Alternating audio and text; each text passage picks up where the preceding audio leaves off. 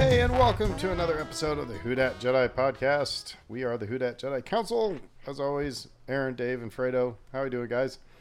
Good. Hello. Doing good, doing good. And we've got a couple special visitors in the background as well. We have Kate and Lucy, right? Yeah.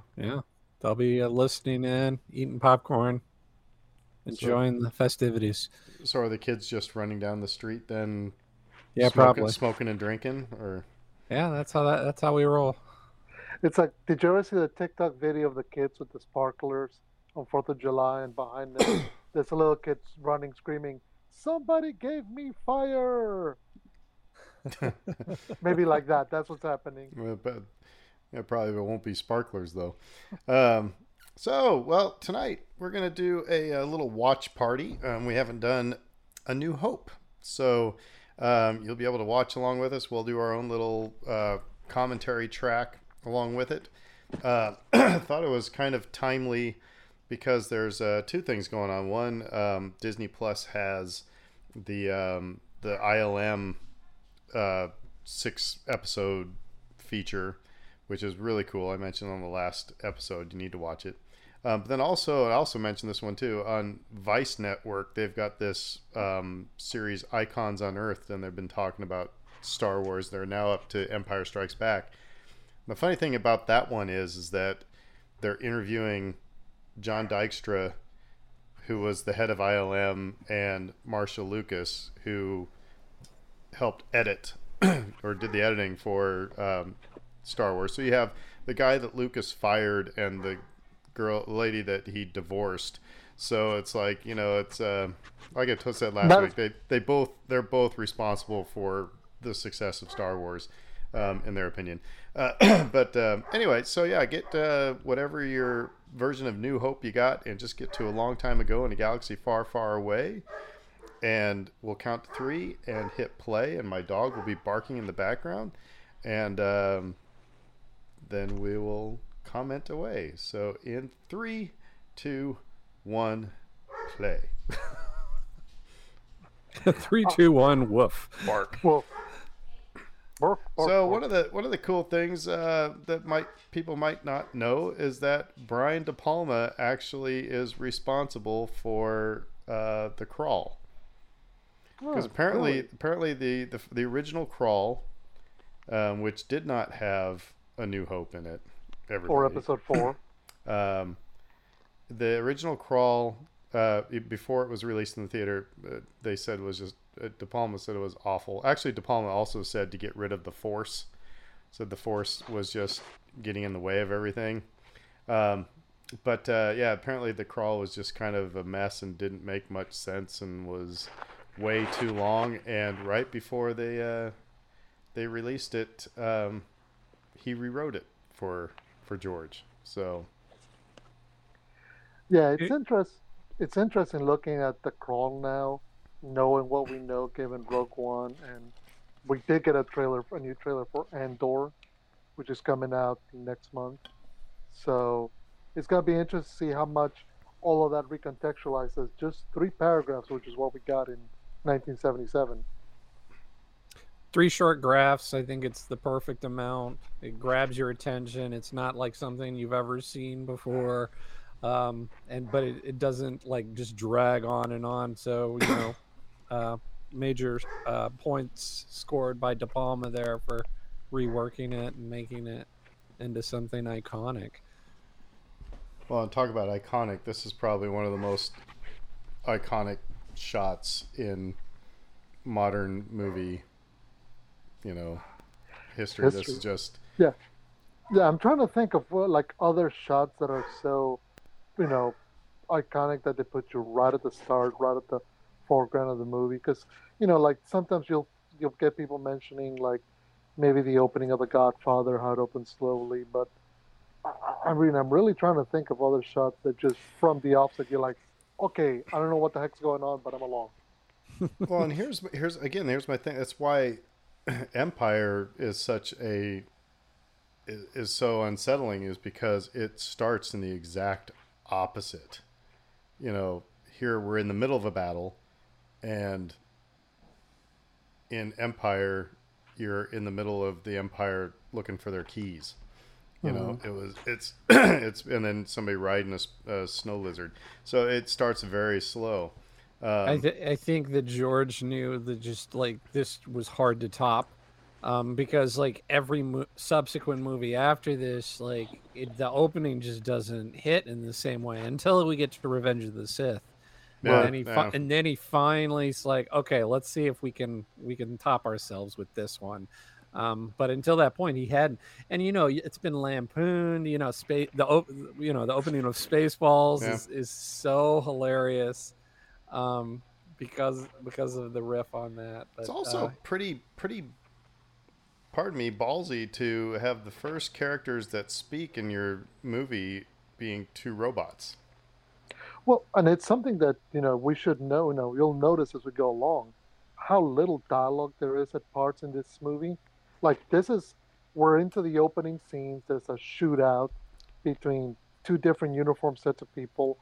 The only bit of dialogue we've gotten is from this golden android dude, and the replies have been beeps and boops from this other thing. And it's like, let's be fair. 1977 audiences were not ready for this. It's also a clue that you're getting into the Kurosawa influences right off the bat, where the narrator is not the main character. The narrator is these side comic relief characters. Yep, from the Hidden Fortress. Yeah, very much so. And I'm sorry, it's still Stormtrooper armor is still the coolest costume that's ever been created. Even as we sit here and look at Darth Vader, Stormtrooper armor is just awesome. I don't mean that in like because I own Stormtrooper. That's why I own Stormtrooper armor, is because it's so dang cool. And I can't have Vader armor because I'm 5'9". You're too short to be Darth Vader? Yeah, very much so.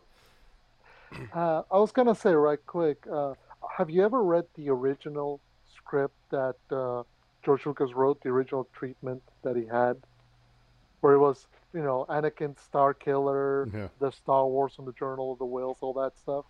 It's an interesting read because what we're getting here in what becomes episode 4 is the middle part of a whole movie that just, there's no way they could have made that. Honestly, it's just that's too interesting much. because that's what they talk about in this Icons on Earth, is that Marcia Lucas and John Dykstra both said that whole idea that Lucas had 9 movies in mind is kind of hooey.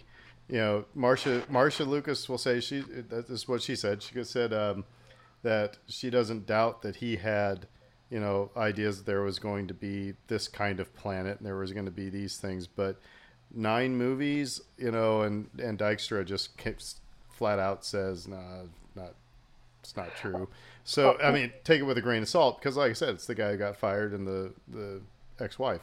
So, but I mean, just to be fair, I mean, if George really meant for this to be a trilogy, a 9-movie saga, they would not have blown up the Death Star at the end of this movie.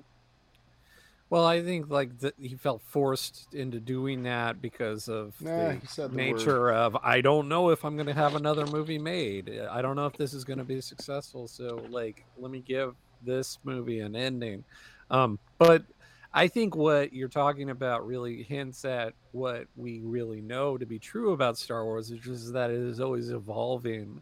And like, he may not, his original treatment was twice or 3 times the movie this one was, realized they couldn't do it, cut it down into pieces. Eventually he gets it in his head, like, wow, this is really popular.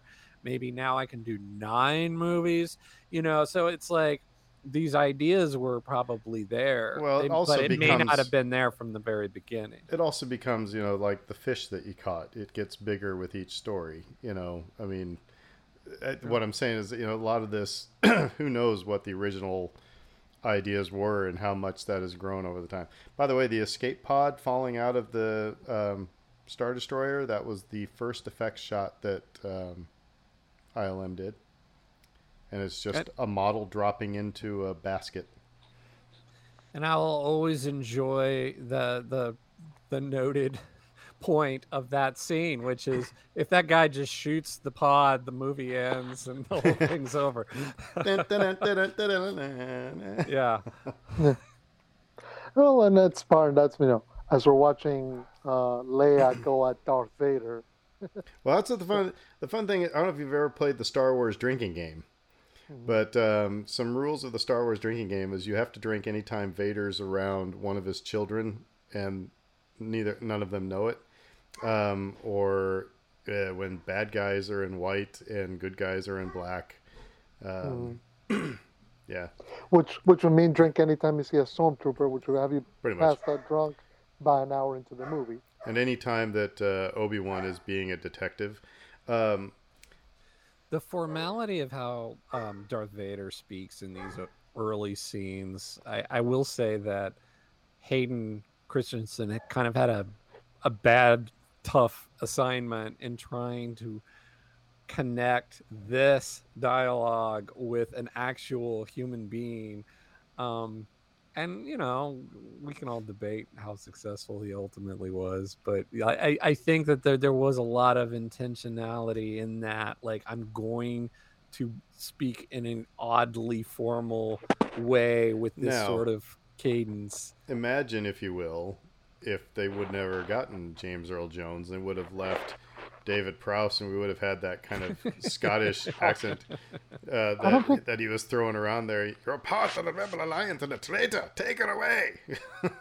Yeah, in my belly. Think they would have gotten some other actor, I think, at some point. Yeah, because you couldn't have. So much of the role comes from the voice, because, the power and the presence of Darth Vader is split between his physicality, the threat that he poses physically, and the fact that he sounds like the coolest dude in the galaxy. So you can't separate those two.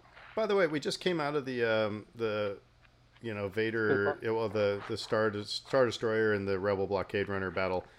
Originally, in the original cut, before the release, obviously, there was one of the cut scenes of Luke out in the fields, looking up and seeing the fight, and then that's when he goes to Tashi's power station and talks to his friends. So we get the infamous Biggs scene.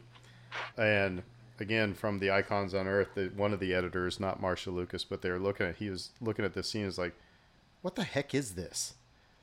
And George is like, it's the place where all the kids hang out. It was kind of American Graffiti, right? It's where the kids hang out. Right. And he's like, we don't need this. This is dumb. I mean, it's just like, this is awful. And so then he said, then we just have Luke's introduction be at the Jawa trade show. Right.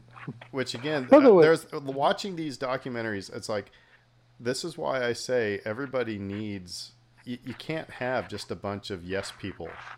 You have to have somebody that's going to say to you that you're going to follow with that song. No, that's a bad idea. Or you're going to do that. That's a bad idea, because otherwise we would have had a much different movie, guys. So, yeah. And also just to consider, whenever you see fans and critics try to dissect everything, one of the dynamics that we always got to keep in mind is that a lot of this is done on the fly. They luck into some of the great moments, and sometimes they don't. Sometimes they're planned, and you really can't be too. It's not that you can't be too analytical. You have to be willing to go, okay, some stuff's not going to match because it wasn't meant to match, and then something comes much later and makes it match. You go, oh my god, and that's part of the beauty of Star Wars, is that it's not built with, it's not like a puzzle where every piece fits. It's designed for something else. But by the way, I didn't want to get too far away without mentioning. So we saw the scene with Leia and Vader where they confront each other, and what I find interesting now, having seen Obi-Wan Kenobi, she says she clearly identifies who Darth Vader is, so she knows who she is, and she clearly is aware of his style, because he goes, only you would be so bold as to attack an Imperial Senator ship. When do you think that she meets him or is aware of him? Is she aware of him in Kenobi now? She's not, because remember, she was on. I think yeah. It's she was on the ship that they were escaping on. So had to have looked out the window and seen the big guy in black cape, and you know, They make no mention of it. That's the interesting part, or the part, the part where he's, walking into that town and terrorizing people. Obi-Wan makes sure to get her down the tunnel first. So it's interesting. I mean, it makes me wonder now whether we'll see any kind of further adventures where they might bump into one another, so to speak, or if you'll just see him on the Senate, where he's threatening a senator. and by the way, full disclosure, that this movie starts off fast, but then gets really slow once that we get on to Tatooine. So, but the Jawas were, I mean, this was just such a weird movie from the get go. Mm-hmm. I think stylistically, when you're talking about how it slows down, it actually really works thematically. Because this is, this desert planet that's a very slow life that they live here. The, moisture farmers, it's boring. There's nothing going on. And I think, as I said, it really sort of ties in with the theme. So, as a 7-year-old, you get a little restless during some of these scenes, but as an adult, you can appreciate some of the ideas behind it. Of course, the Jawas are amazing and hilarious, and we all love them now. Suka. Actually, they're jerks. I had a random question for everyone, and this isn't something you have to answer right now, but maybe think about it as we go along. What is your favorite scene in this movie? Favorite scene in this movie? Yeah, that'll be something to think about. There's quite a few to pick from. Yeah, when I see it, I'll point it out. All right. Yeah, and it is funny looking through. You can see George Lucas's frustration with some of this, where he had these visions of these droids, and when you get to the cantina, and it does kind of like, you can see where it's like it would make you feel kind of oogie that you didn't quite get everything. By the way, special edition fixes, I didn't mind what they did here with the stormtroopers finding the escape pod, moving the dewbacks and adding some stormtroopers. I'm okay with all that. I thought it was pretty good. It's a neat way to design, to show that they didn't just find the escape pod. They're working. The Empire is on their trail, and they're being methodical about things, which is sometimes, in the grand scheme of things, we tend to forget because they're quote unquote the Empire. But it's not like they got the answers. It's not like they got a script and they're going, okay, let's head down to the Jawas and then head to the Lars homestead. No, they are actually chasing after these droids and doing so in a way in which, kind of like Obi-Wan, detective would too. So now we're getting to another point where fate steps in. We're getting close anyway. If you read a certain point of view, where R2 and R5D4 are having this conversation about, R2 really needs to, that R5D4 sacrifices himself so that R2 can go with Luke and continue on this journey. It's like, it's a funny bit of that book. But this is another one of those points where it's like, why not? Why? I guess that it's never been really talked about. Why did they choose why did George Lucas decide to have R5D4 be bought? It's like, does it adds stress now, but at the first time you're seeing this movie, it's like, who gives a darn? It's like they're pulling a car off the lot and it gets a flat tire, so they get a different car. It's not that big deal. Why? So anyway, so I do agree that this is a better introduction to Luke than if we would have seen him in Tosche Station. Well, and I know that historically, it's always, whether it's Empire of Dreams or any major retrospective on this movie, they always stress the fact that through the editing and the rewrites and the work that they did post filming, that the idea kind of came that the droids were going to take you to Luke, who was going to take you to Obi-Wan, who was going to take you to uh, Han Solo, who was going to take you to the princess. So he was going to circle back around that way, so that the droids are the impetus driving things, but they're connecting the next piece, and this is the next big piece. It's Luke, which the droids are stumbling onto, who will then eventually get them towards Ben.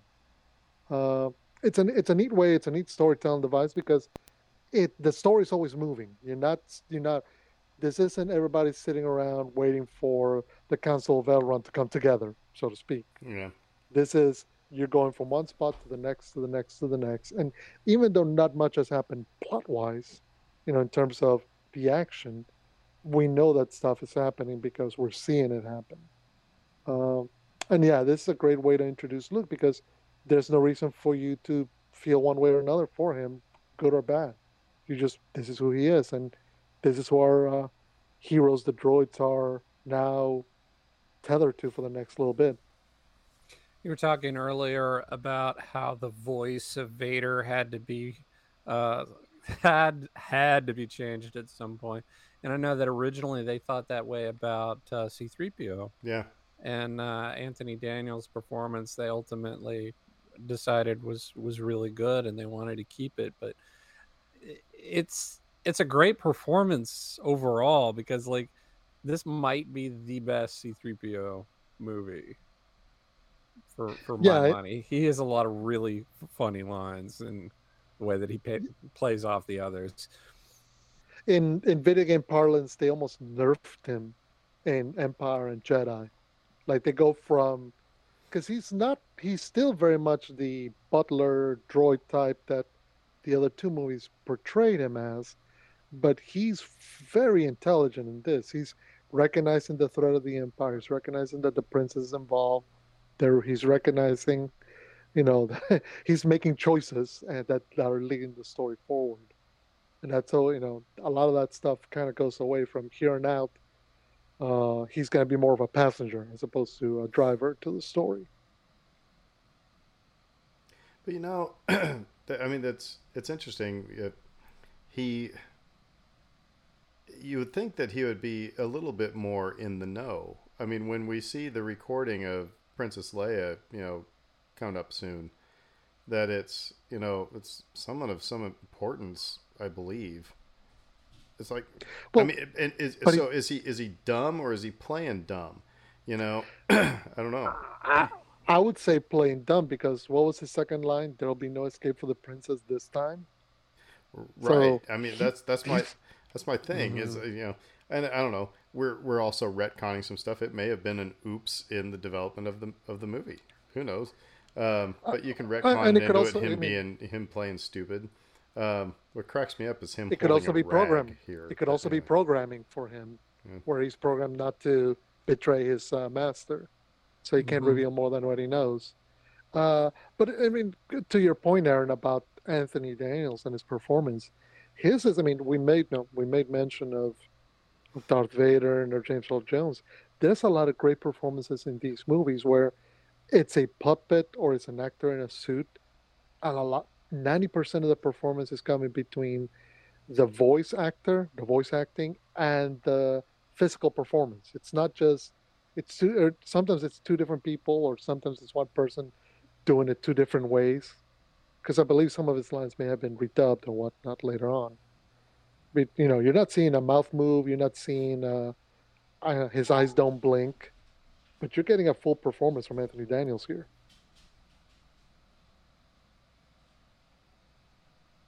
And this Leia's message, like I said, it hits differently now that we've seen Kenobi, because especially that very last scene where he's saying, basically we can't act like we know each other, and so she's going, General Kenobi, you served my father in the Clone Wars. I have no idea who you are. Now we need your help, because I'm told.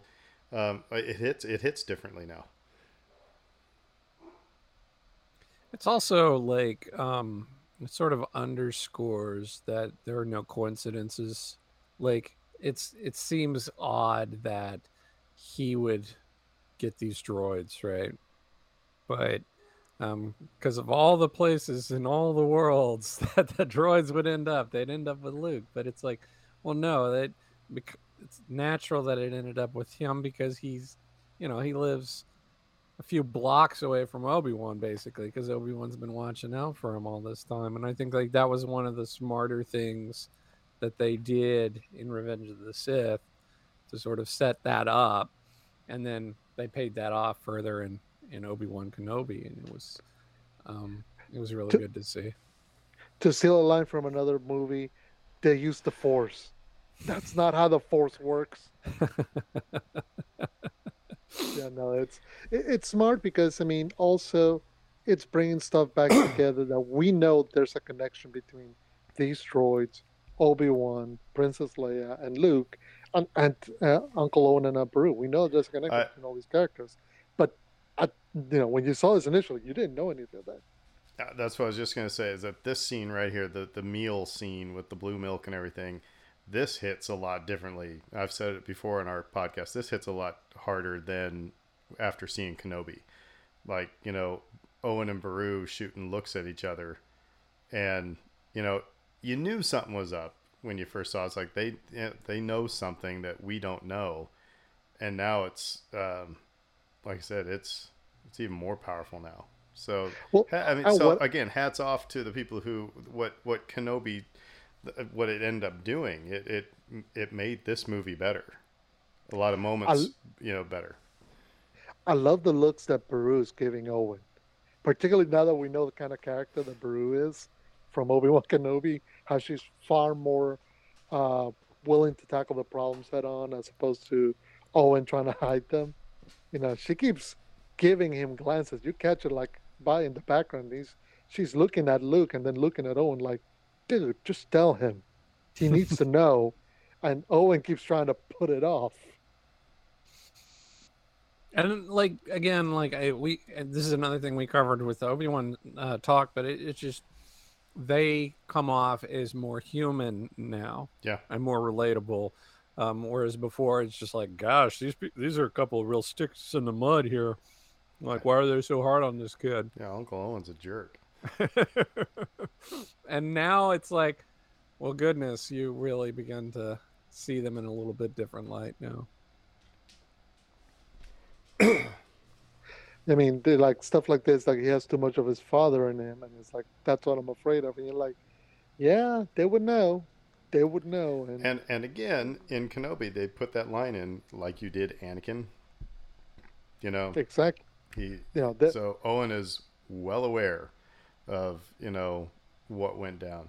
Probably one of the most iconic movie moments ever. Anybody talks about it, they always talk about the twin sunset, and it's ladies and gentlemen, Mr. John Williams. now we got to do this with Danny Elfman. No, I mean it's a gorgeous shot. Do you think that in some ways, some parts of Star Wars have become too beholden to that shot? Because you saw it repeated at the end of Revenge of the Sith, and then you saw it repeated at All the right. end of The Rise of Skywalker. So let me answer that. Let me answer that in a really weird anecdote. So when I was in undergrad, when I was a percussion major, we every now and again as a percussion ensemble we would do an improv instead of we would just make up our own music. And there was one time it was at dress rehearsal we were doing our improv and it was awesome. Everybody in the room was like, "Holy crap, that was!" We were just over the moon about it. So at the concert that night, we tried to recreate it, and it fell flat. It fell flat. It's again. It's so. I think I agree with you what you're saying there. It's like they had this thing. They were like, and everybody went, "Oh, that is so awesome!" Now it's like, "Hey, we got to have our twin sons, or we got to have the cantina, or we've got to," and then it becomes all right. Well, here's their thing. So yeah, instead of letting things happen because the story that was meaningful as part of the story because Luke is on, he's in that conflict of, I'm stuck here and I want better, bigger things. So it makes sense, but then it gets forced in other movies. I said the word now. Yeah. No, and I think that kind of goes to the point is the moment hits so well in this movie because it's all about Luke looking towards the horizon. It's the thing that Yoda challenges him on in Empire when he says, "This is what you've been doing all your life. You've been looking away at the distance, at the future, never minding where you were and what you were doing." So because it also connects with who he is in this moment. He's a young man unsure of his place in the galaxy, unsure of what he wants to do, not really happy where he is at in life. And there's a universal element to that that all teenagers, as they come into their adulthood, face. Uh, that's why it connects so well. But then, and then kind of forcing it again at the end of Revenge of the Sith was kind of like, okay, it's a nice nod. But then they put it back again to Rise of Skywalker, and I kind of went like, okay, every time you go back to that shot, it almost like it becomes kind of like the James Bond tropes where you have to go the opening action beat, the scene with Q, the toys, it's a checklist, and you don't want to do that for Star Wars. Well, now we're talking about like sort of repeating legends, and I think like that's a really good dovetail into Joseph Campbell, which is a huge influence for these movies and for George. And um, I don't know. Have you guys read Hero with a Thousand Faces? Haven't Parts read of it. it, I just Yeah. yeah, It's parts of it, but yeah, I mean, I'm aware of the monomyth and how it yeah, connects and the same. cycle of the story, but yeah, I mm-hmm. haven't read it in quite a while. It's kind of, I don't know, is required reading or almost required reading if you're just like a huge fan of this stuff, because you'll just see so many repeating um, ideas that just get recycled over and over and over in all of our modern storytelling. Um, and Star Wars isn't immune to that, but it's very very good at it. And I think like George sort of understood those myths in a way that a lot of storytellers don't. Um, Understood where they come from and what they ultimately mean, the philosophy behind them. Why do you even tell this kind of story in the first place? And it's like, well, people will connect with it. Um, and it's I for whatever reason, when you were just talking a few minutes ago, Aaron, you were talking about, oh, they're repeating this stuff. It made me think of last week when you mentioned Bottle Shock and Hmm. how like that's how the movie ends. And he's like, well, we've done it. We won the award. We did it. And he's like, yep. And now we got to do it again. Yeah.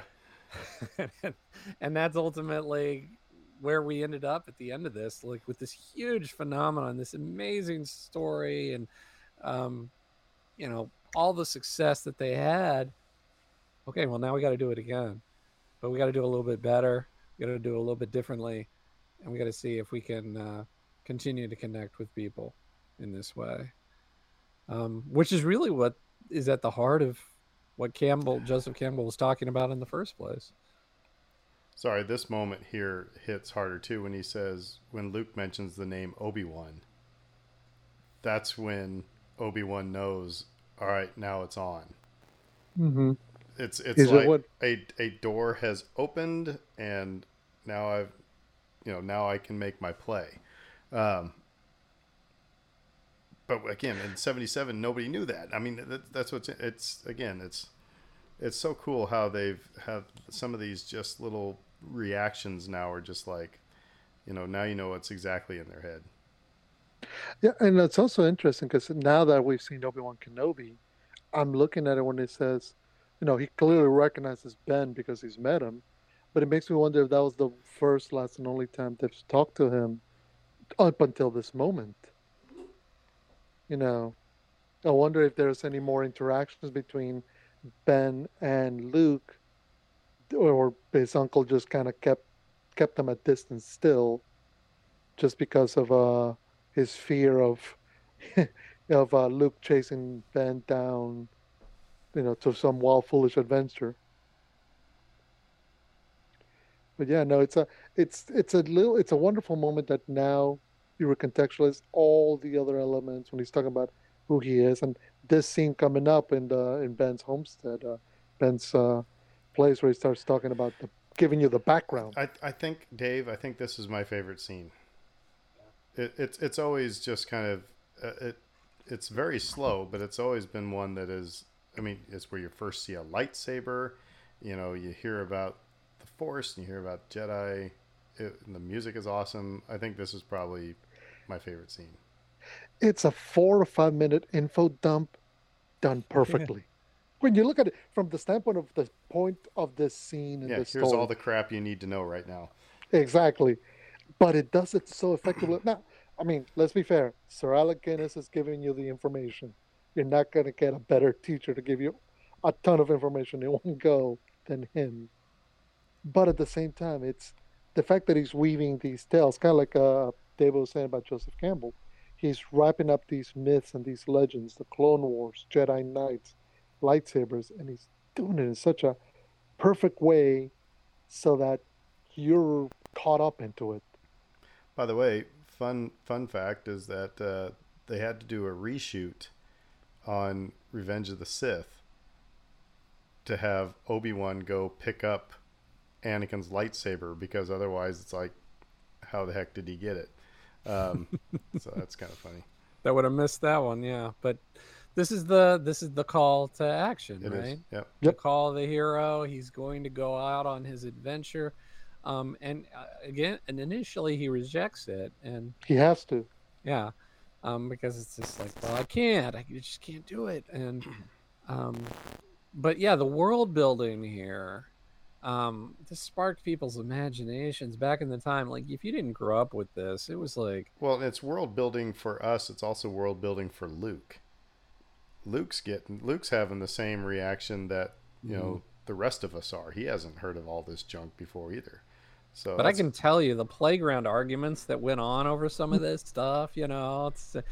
The Clone Wars, what were those all about? Well, I know because I read in this magazine, X, Y, and Z, and we all got caught up in it, along with Luke. Because one of the smart things that George and his co-creators did was they gave you just enough information. I mean, they don't tell you what the Clone Wars is. You have no idea what it refers to, who fought it, who won, who lost. You have none of that information here because it doesn't matter. It's a previous conflict in which Obi-Wan and Darth Vader and the Jedi Knights were all involved with long ago, and now that's done. That's over. We're not fighting that story. We're talking about this story. But it helps to contextualize that this is that lived-in universe that we go on about that we're living in. It could tell, this tells you, no, this isn't just window dressing. It's all serving the idea that there's been history. So my headcanon, when the message is being played right there and she says, the plans are stored in this R2 unit, and Obi-Wan shoots his eyes over to R2, my headcanon says that's when he recognizes, oh crap, this is Anakin's droid. Because R2 is everywhere. So, and again, this is all retconning. This is all just, my headcanon, but it works for me. I mean, remember, in Revenge of the Sith, Obi-Wan is making loose wire jokes about R2. Yeah. To the point that Anakin's like, hey, he's trying. So he knows who R2-D2 is. It's wild. And again, my wife brought this up. It's like when you watch this, it's like you also think about the actors involved and how much Alec Guinness hated this stuff. Hated it enough to do 3 movies. So. I'm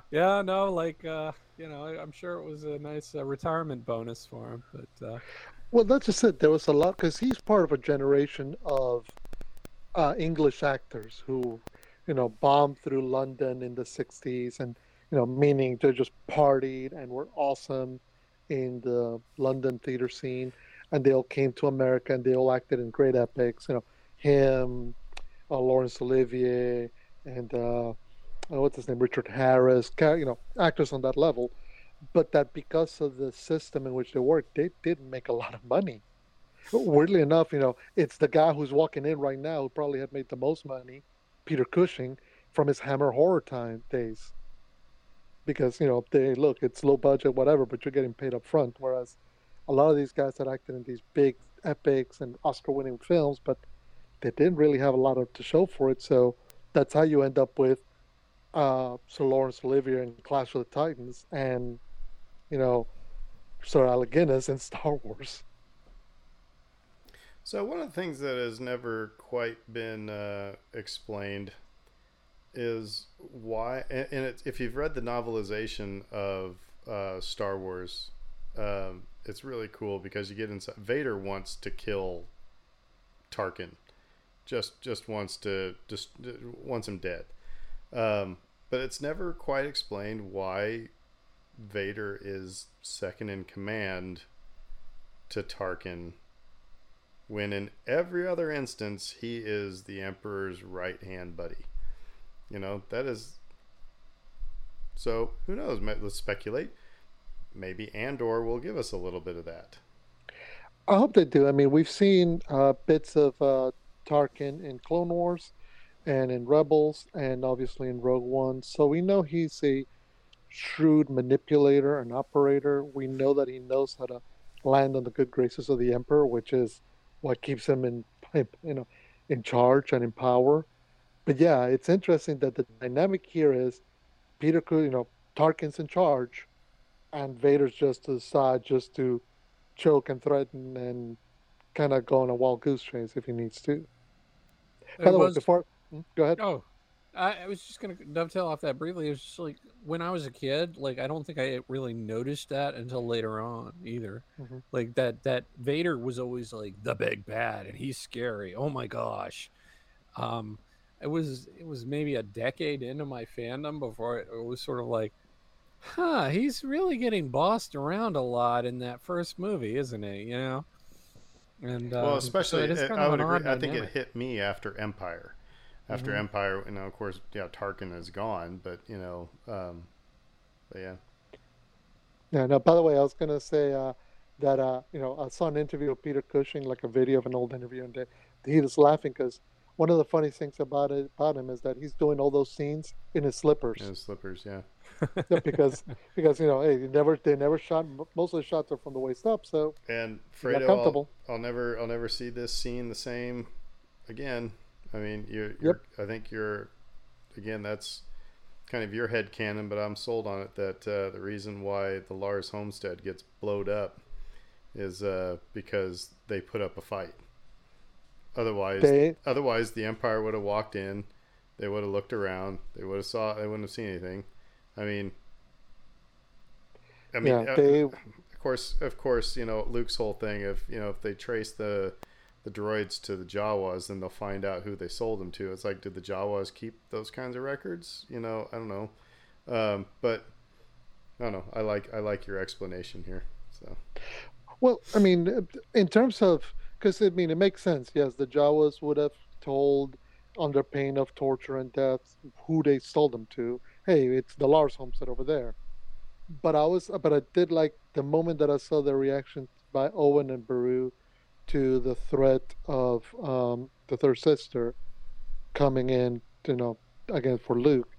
Their reaction was, "Oh, we knew this day was coming. Let's get ready." So if the Empire's turning up with a whole slew of like division of stormtroopers, they're gonna think they're there for Luke. They're not gonna think, "Oh, they're here for the droids." So that would lead them to a shootout, and we know the Empire's attitude is, "Oh, you put up a bit of a fight, okay, you gotta go." So. I also have now some rhyming with this torture bot and Leia and that similar turn in Obi-Wan Kenobi, which again we like our rhyming in Star Wars. But yeah, here's. Go ahead. No, I was just gonna say, I'm trying to think. How many people have we seen Darth Vader torture? It's a lot. It's getting up there. Like we definitely see him torture Leia, definitely Han. Definitely Obi-Wan. There's a running list. So okay, so this one right here where Obi-Wan's talking to Luke and about now it said, hey, you would the droids would be in the hand of the Empire, you'd be dead. There's a meme that went around. It's like learn the ways of the Force, Luke, and Luke says, no, I gotta stay here, and then Obi-Wan talks into his sleeve, "Call in the airstrike." And he says, "What?" Nothing. Obi-Wan killing off the Lars family so that he can start his journey. Special edition ad here, Mos Eisley? No. Good idea, bad execution, I think. In some respects, the first opening shot of them going into the city is bad. This little shot there of the city is okay. Now it looks like you're in a video game. The Ronto knocking off some Jawas. Okay, funny, har har. Again, I get it. The special editions were R&D for the prequels, but honestly, this is the difference. In the original cut of Star Wars, it's a very lean movie. It's bam, bam, one moment to the next, leading you to the next, leading you to the next. That's why moments like that with the Ronto, kind of stick out. Not because of the effect difference, because we know that there's a lot of effects cleanups, like when we see the Millennium Falcon take off, different shot. That doesn't stick out because it's fine. We know what we're seeing. That one does stick out a bit because it's incongruous. It doesn't fit the rhyming or the rhythm. mood exactly. Thank you. The rhythm. The pacing. Yeah. It feels like it'll feel more like an episode 1 joke. By the way, that was on the other day, and I got to the spot where Jar Jar steps in Ronto poo or whatever, and I literally was. Ugh. And I went, well, wow, that was a natural reaction to that part because I was enjoying the movie up until then. We just skipped over the Obi-Wan mind trick, which has given all of us endless jokes our entire lives, which we thank him for. And now we get the cantina. Which, how many times have you heard something compared to the cantina scene in Star Wars? I gotta tell you, when you talk about favorite scenes, I don't think this one made me go ooh, ooh, ooh, ooh, ooh, ooh, ooh, as a kid. I mean, it was like whatever. I mean, okay, it was. Of course, I hadn't been watching movies for 20 some years or whatever, and to see this would have been a shock. Yes, but no, it didn't make me go over the moon. I try to remember my original reaction because, obviously I saw this movie for the first time when I was very young, and I can only recall particular scenes. The opening sequences really jumped out at me. The droids in the desert, those sorts of images are seared into my brain. I'm with you. The cantina didn't really do a lot. For me. I also think about what are the scenes that I recreated with my toys, and the cantina wasn't one of them. I wasn't so, and I'm just saying that I'm different from all the people who are like J.J. Abrams are like, you got to have a cantina scene. It's like, no, you don't, but whatever. But what's interesting is because I've seen in other movies, not even like Star Wars related or space related, where you'll see a moment go, oh, that's the cantina scene from Star Wars in this movie. I'm thinking there's a scene in Hellboy 2. There's what's the other movie? There's a number of different movies, but they obviously make reference to, this is our version of the cantina scene where you step and you see all these wild and freaky and outlandish characters, and you're like, I guess that became a touchstone for a lot of filmmakers to, okay, a room or a place where you've clearly stepped out of your boundaries, and it might be dangerous, but it's amazing to look at.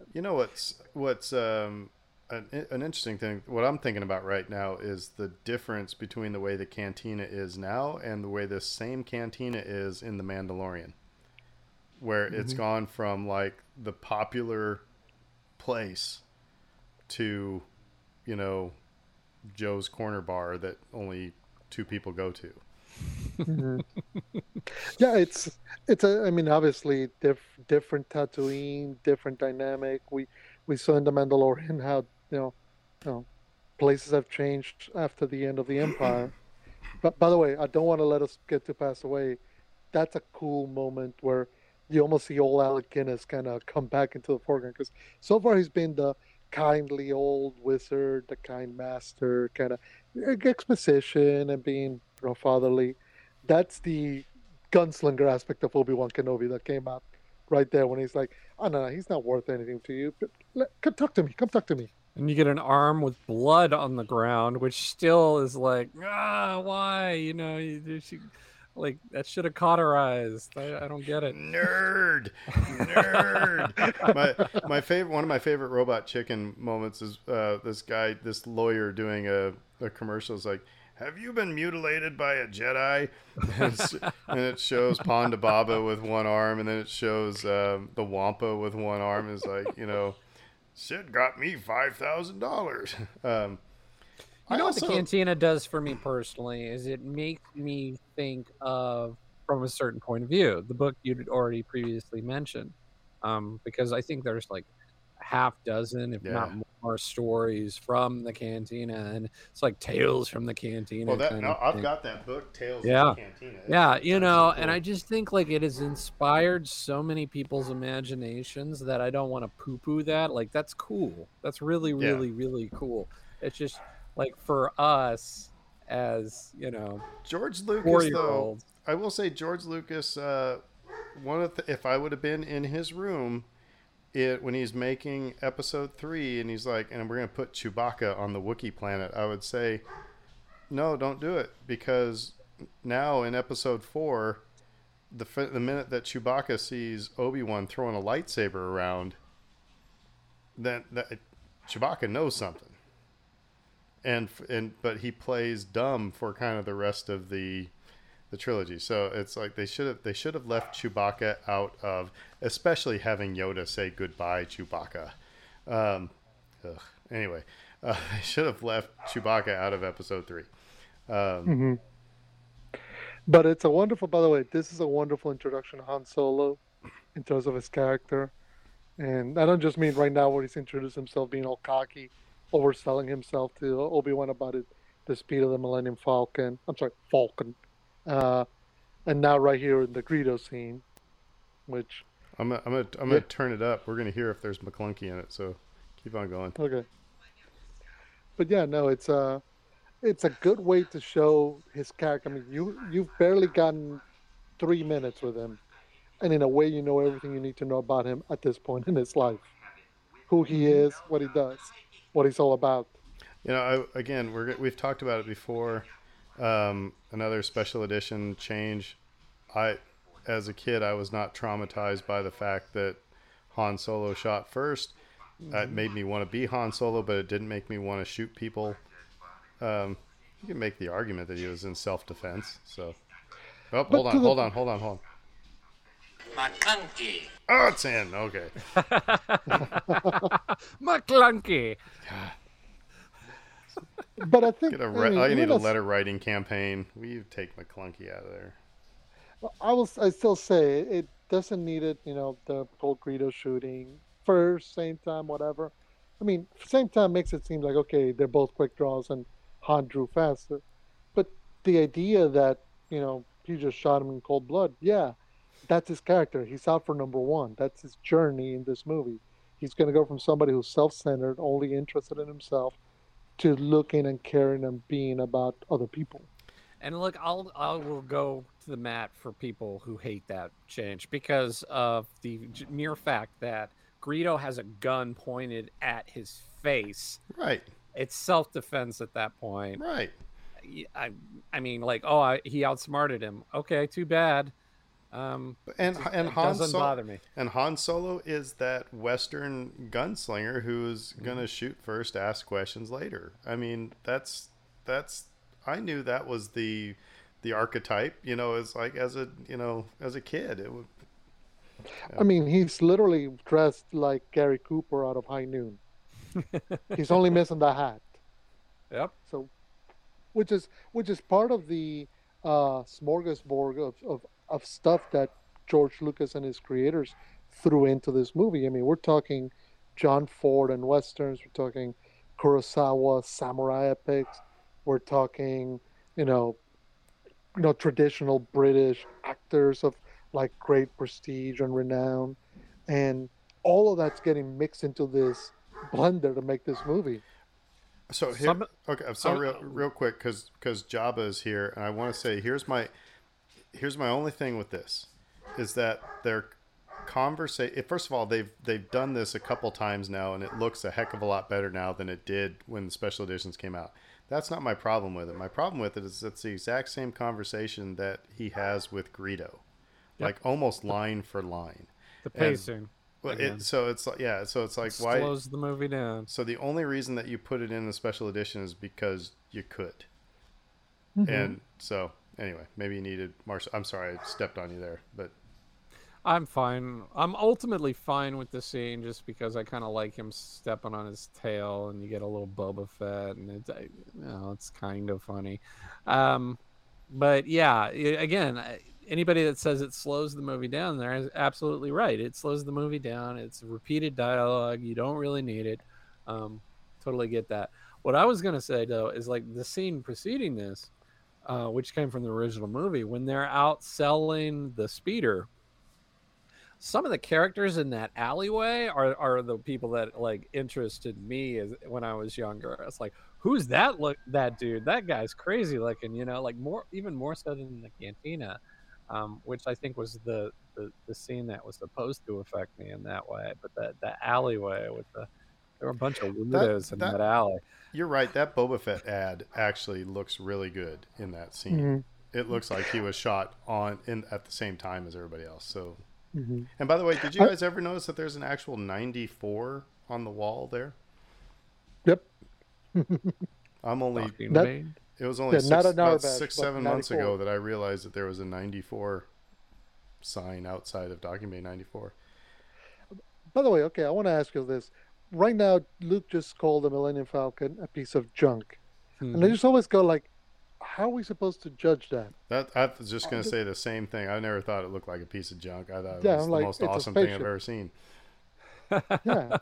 Like it's a spaceship. We've seen different kinds of spaceship. I don't know if this is a good model, a bad model, a new model. I mean, it just is.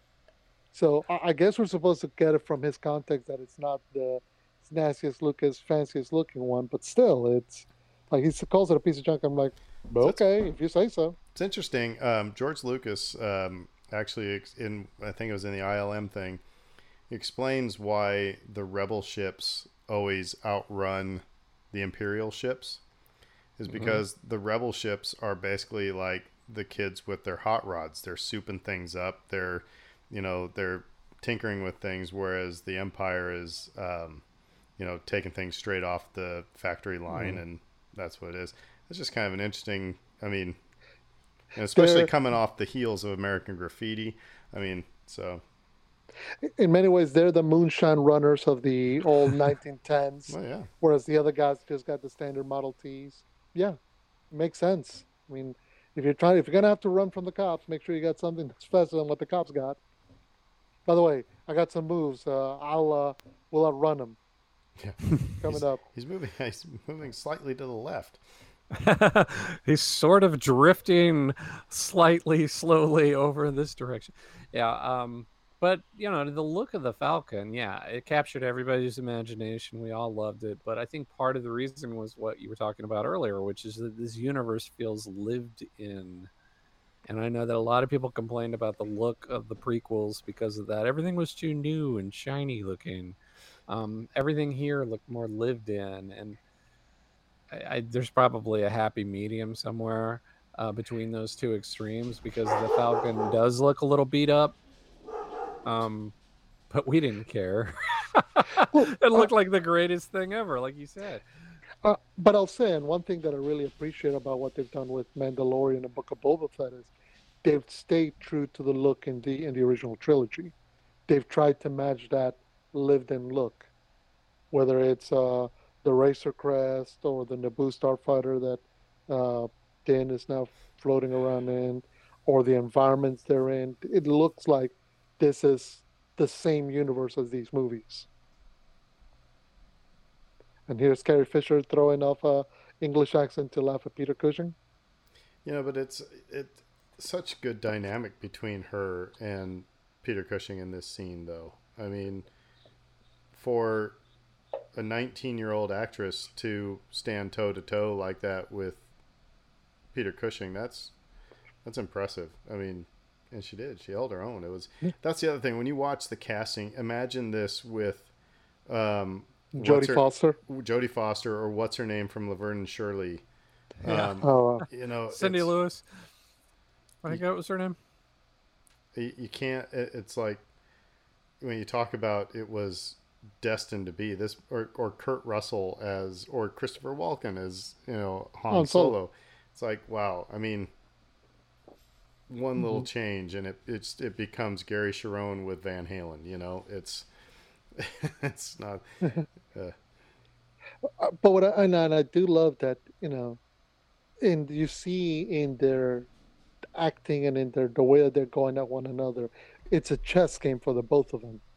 It's a chess game that they probably have either played with others like them or even maybe against one another in the past, because she's trying to talk him off. You know, he threatens Alderaan, she gives him something, and then when she finds out that it's not true, that they're still going to blow up Alderaan, it's like, okay, you've lost the game. But it speaks to both of their roles and the dynamics that they know each other with, which again hints at further stories behind them. So I'm jumping the gun here a little bit. First of all, I love, Dave, you sent the meme, or somebody. It's like in Andor, they actually put railings on a walkway, and you know, we don't have railings with the Death Star gunners and everything. I'll talk about it when we get there, because this is kind of a cool scene. This is when, again, you get a little bit into the Force where Obi-Wan can sense what happened. But I thought Family Guy actually had a really good point when, you know, Luke here says to Han in a little bit, "You don't believe in the Force, do you?" And, you know, in the Family Guy episode, Peter says, "Oh, you mean that thing you just learned about 3 hours ago?" Mm-hmm. It's like Luke jumps straight into the cult, like, you know, both feet first into the deep end. So, but it's also denoting his central role in the story, because the other thing that, you know, gets always quoted again from those Family Guy movies is when he's like mourning the death of Obi-Wan, and meanwhile Leia's like, you know, I just lost my whole planet, my family's gone, but yeah, let's take a moment to think about you missing the old dude you barely know, just got to know right now. Yeah. Let me put a blanket around your shoulders. Poor Luke. Poor Luke. Yeah, it is pretty funny. But you know, but again, like, there wasn't a lot. I mean, the planet thing, it was there from the very beginning, right? But her relationship with Obi-Wan has been retconned in, so you can kind of understand, like, he had this personal loss. She can relate to it. But yeah, it's funny. Yeah, it's interesting because, you know, you would think that she would be feeling it even more so, because she knows him in a way that even Luke doesn't. But that's just it. It's a lot of the dynamics of writing a story in 1977 and then everything else coming around to fill in the gaps. I really like in this movie, because we can all relate to it, the older, cooler guy who keeps giving you crap. And especially when then a girl comes in between you. You know, it's like there's that competition. I love the friction between Han and Luke in this entire movie. And I really kind of love the dynamic right now between Han and Ben, where it's like Han's trying to convince Luke, nah, all this is crap. This doesn't matter. This isn't real. And Ben's just sitting there going like, okay, whatever. And then he's like, okay, let's try to do this, and do it, and then puts the helmet on him, and it's gonna be the best thing that Kasdan and J.J. Abrams did in The Force Awakens was to have Han confirm everything about the Force and the Jedi and the Sith. That was brilliant writing at that moment, because of basically this scene that we're watching here. You know, I mean, obviously Han sees what happens, you know, in Empire, and then hears about what happens in Empire and Jedi, and, you know, but to have him be the one to confirm it, that was just brilliant writing on their part. Yeah, yeah. So full 180 from this, where he's just the skeptic and doesn't buy into anything and is looking out for number one only, and all that good stuff. And I love this little moment where they go, "Hey, yeah, we went to the rebel base that the princess told us about. Yeah, she played you." And you can see, I love Tarkin's reaction because it's she got one over me. Darn it! No, my favorite part is when Vader says something and then gestures after it. that's that's when it's like, couldn't you have dubbed in the voice a little bit better? But I mean, they were scrambling at the end. They're scrambling at the end. I mean, it's huge. It's like this movie had no business being as good as it was, and as well received as it was with all the stuff that was going on. You got to watch if you haven't watched the ILM stuff. Oh my gosh. Yep, free plug. Well, and as you said, it's we've said a lot. They were having to invent stuff because none of this existed when they were working it, and they didn't even know if it would work, how it would come off, if it would look cheesy, if it would look cool, and it would be a lot. It was a lot of effort to make all this seem seamless at the last minute. But the fact that it did as well as it did, it's a testament to their craft and to their talents. Because, geez, there's 100 little stumbling blocks along their path, and they managed to avoid all of them. What is the cooler ship? A TIE fighter or an X-wing? X-wing. I think TIE fighter. I liked the TIE fighter when I was a kid. Yeah, TIE fighter was cool. No, I'm sorry. Actually, I think some engineer built a model of an X-wing in a computer model in a computer system. Realized it's not that aerodynamic, but I still don't care. It doesn't matter. It's space. It doesn't need to be aerodynamic. Yeah, but when it comes back into like land and whatever, and hey, there's no moon. And is actually, this the very first? So, and I hate it when I hate it when people put science in my Star Wars.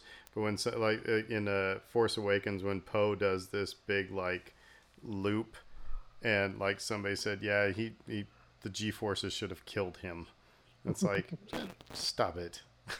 It's just stop it. But by the way, was that our very first? I have a very bad feeling about this. It is. It is. Yeah. Yep. Isn't that funny? Some of these things that they're just one-offs, But I've got a bad feeling about this. Obviously that then goes into every movie, but that's no moon. It's a space station. That became, what you said when something was larger than life. It was used in the movie Twister. But again, it's just one line. Mm-hmm.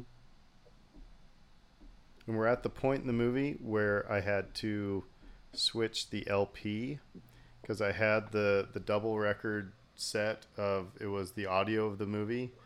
I've probably listened to the movie far more times than I've seen it.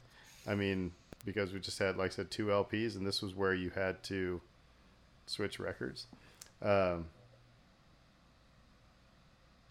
Yeah, by the way, I love that little moment where the Falcon's coming into land, and the way that the brass music just kicks up and the theme's just blasting away.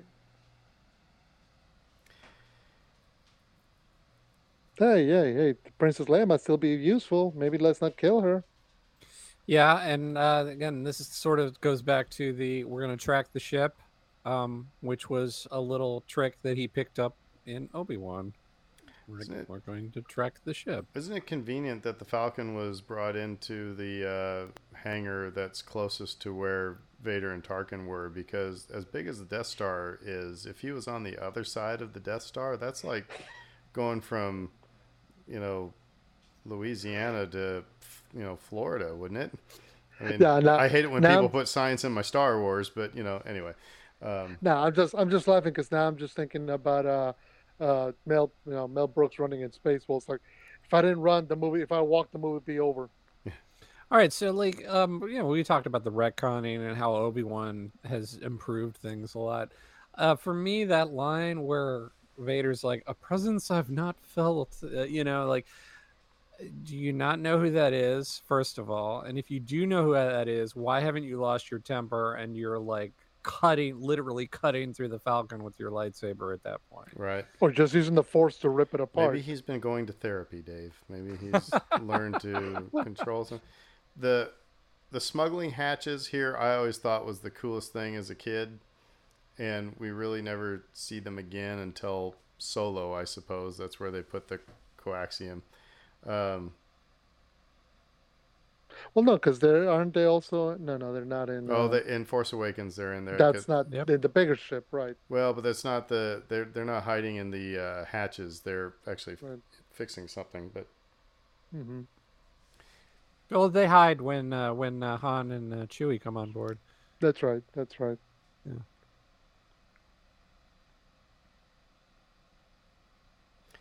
so dumb stormtroopers. You hear a blaster fire up the ramp, and you don't even flinch, and then somebody calls for you to help, and then the only yes, okay. So 501st knowledge here. TK421 was the original. The guy Albin Johnson who created 501st. That's his TK number.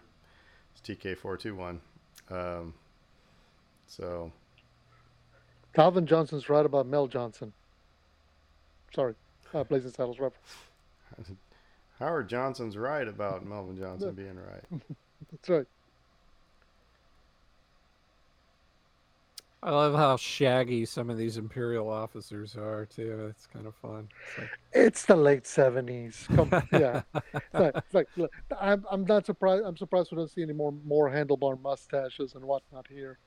But again, that's what they did so well in Rogue One was they matched that, which was cool. Mm-hmm.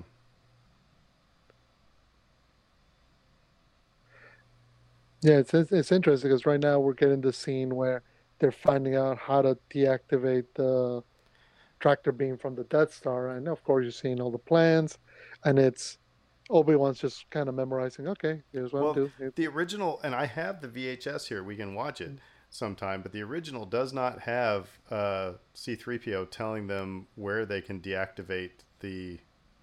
They don't have that dialogue. That was put in later, I think, in the special editions actually. But it was just the screen flashing up and Obi-Wan just watching. Yeah, okay, got it. Never threw me off as a kid, but yeah, that dialogue wasn't there. They had to cut it in. When he says the Force will be with you always, that's a bit foreboding. Like I'm saying goodbye. In retrospect, yeah. And Alec Guinness was shocked that he got killed off. Yeah. Which actually that was a last minute change as well. But anyway, this scene actually, I don't know. I'm having it obviously slows things down quite a bit because we don't have much to say about it. But also thinking, go ahead. Well, you got the conflict, right, between the two, which you were talking about earlier, or how the two of these guys are constantly trying to one-up one another at this stage of things. And, there's that whole male establishing the alpha thing going on. And so, like, it serves its purpose in that way. Yeah. I mean, this bit here where, Luke starts trying to convince him, yeah, that's all good. But it's just...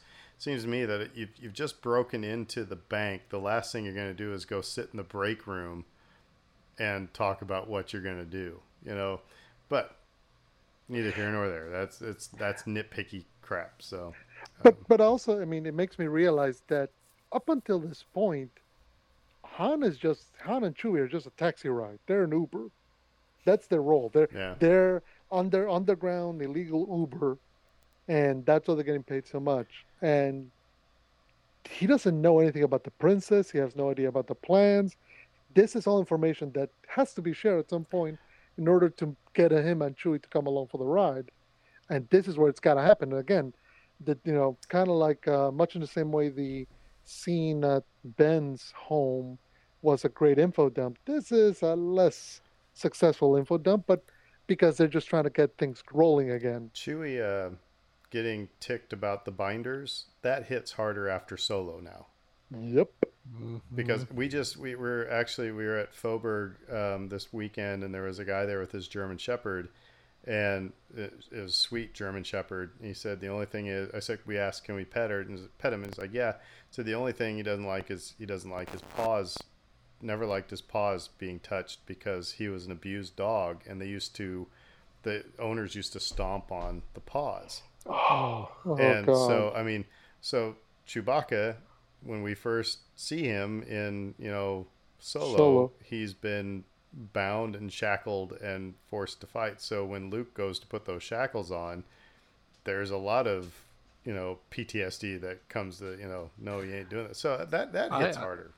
I also feel like the scenes in Kessel were really impactful for him in that movie as well, where it's like he sees his brethren imprisoned in that manner, and that really got to him. By the way, the line here, I can't see a thing in this helmet. Yeah, that's a thing. That's a thing. Now, my question is this: do they have to design all the 501st helmets to not seeing those things either, in order to be true movie quality? Well, I mean, it's just you have no peripheral vision at all. All you can't see below you. All you can just see is straight ahead. So how did they get those guys all to march in unison, or how to run around shooting at stuff? That's a good, maybe that'd be a question if you ever get at a convention, or if we ever get somebody who was in one of these movies as a stormtrooper. How the heck did you manage to shoot around and run around with that helmet? I love how bumbling these guys are. They don't know what it's. They stick out like sore thumbs because it's like they don't know when the elevator is going to open. They don't know which side of the elevator door is going to open. It was just really well mapped out and played. And this is where I answer my own question from earlier. This is my favorite scene in the movie. Well, I like the one bit. It's like, we're all fine here. Everything's fine. Thank you for asking. How are you? But like beyond that, like the comedic value is amazing, but and you get your action and everything, but it's so Flash Gordon, Buck Rogers, it's just like we're running around these weird looking metallic corridors with these red lights, and we're shooting things, and lasers are everywhere, and it's so campy, and I just freaking adore it on that level alone. Like this was not something that we had, our generation had really been exposed to. It was from a different era, and George was sharing it with a younger audience, and God, I loved it. But can I also say, as somebody who has had a different perspective in some instances, this scene is extremely American. We're gonna have. We don't have a full plan, coordinated.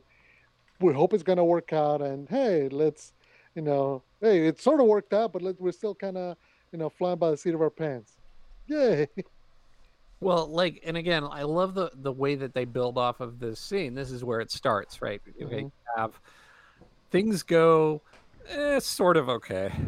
Well, then we'll get ourselves into another situation based on this earlier situation that's even worse, and then we'll get into another situation that's even worse than that one, and so it's a classic movie trope. It's like every decision you make is wrong, to up the tension and up the drama of the situation, and the humor as well.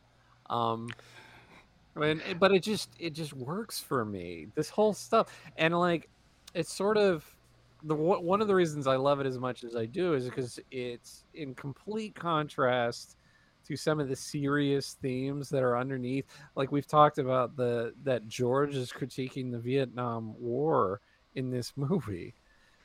You watch that scene beginning to end, last thing you're going to be thinking about during any of that is the Vietnam War. And so it's like, he's just like camouflaged it so beautifully for me, and like that's why I love it as much as I do. It's like, yeah, it's this goofy, light, fun sequence, but not really.